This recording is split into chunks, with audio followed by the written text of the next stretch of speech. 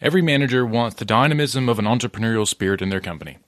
The benefits of empowering highly skilled people are enormous, and there's a long list of organizations that do this well, and they are the most impressive companies on earth. But it isn't easy, because risks are real and can be very scary.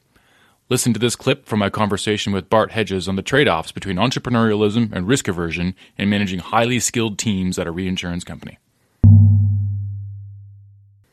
So back to my observation on reinsurance companies, they tend to have this collective decision-making process where they roundtable an idea and they kind of knock it around internally with very highly skilled experts being the underwriting team and the CEO and maybe even higher, and come up with a collective decision on it. That is not entrepreneurial decision making at all. So how do you reconcile that? The desire for people to take a, I don't know if take a risk is the right way of thinking about it, but at least push hard on an idea that they think is right. And yet, as you pointed out, the downside risk of getting something wrong is huge. And so, if anything, you want a bureaucracy to, and I mean bureaucracy in kind of a value neutral way there, to make sure we quash all the good ideas, all the bad ideas, right? No false positives. Yeah, the environment that I tried to develop was it's been the same since really for quite a long time, whether it was at Scandinavian Re, whether it was at Platinum, or whether it was at Greenlight. It was really all kind of the same environment that I was trying to develop, and I think it worked pretty well, which was I always looked for underwriters and actuaries who could work together, because you need both sides of the equation. You need the what I would think of as more people-oriented skills of the underwriter with the quantitative skills of the actuary. And sometimes you found both in a single person, which is fine. But you needed both. And then what we tried to do was to, empower the teams through the collective knowledge of the group. And there's a difference between telling an underwriter, what to do versus trying to impart your wisdom on them and letting them come to the conclusion that it's good or bad.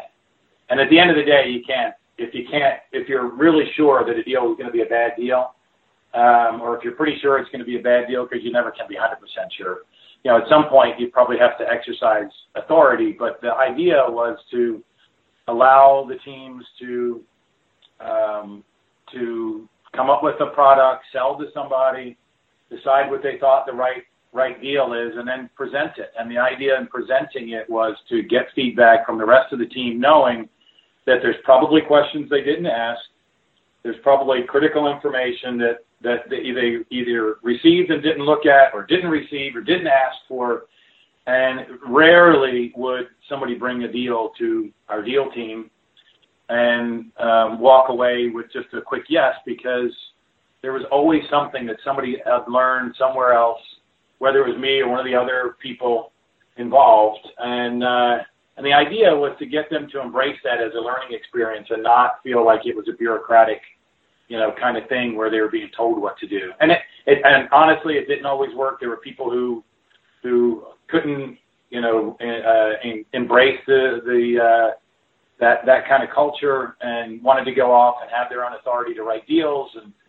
And those people just didn't work out in that kind of environment. If you're an actuary, you, like me, probably dread the professionalism continuing education requirement. I think that the best time to satisfy this is in podcast time, while on your commute, while walking your dog, while mowing your lawn, while doing the dishes. Head over to notunprofessional.com, where, for the price of a CAS webinar, you can get content dedicated to continuing education for actuaries, especially Professionalism CE. That's notunprofessional.com. Thanks for listening, and thanks for supporting the Not Unreasonable podcast.